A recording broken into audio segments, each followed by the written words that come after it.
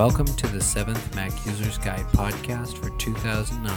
Mac Users Guide offers you the latest news, reviews, how-tos, and expert opinions on everything Mac users need to know about Apple's line of Mac computers and software. Our podcast series and website offer Mac users from beginners to pros all the information they could want about Apple software and products from OS X to iPhone apps, all in one place.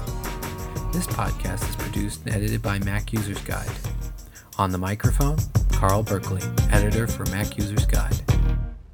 Maximizing Stickies. Mac OS X Stickies is sometimes an underappreciated program. It has been a part of Macintosh OS since 1994 with the release of System 7.5. The current version allows you to save reminders, to-dos, and other bits of information that you might otherwise collect. There are a variety of sticky settings you can apply to one or every note that include overall display, color, formatting, floating, opacity, and linking. Even if you're a current user or have never tried stickies before, they are definitely better than your analog Post-it. Here are 2 things you can try out to show you how great a tool they are. Searching stickies is a great way to find something you've noted that might not be visible. Simply use Command F and you can search for words in a single note or all notes. You can also perform a find and replace. Embedding links from your browser is common practice.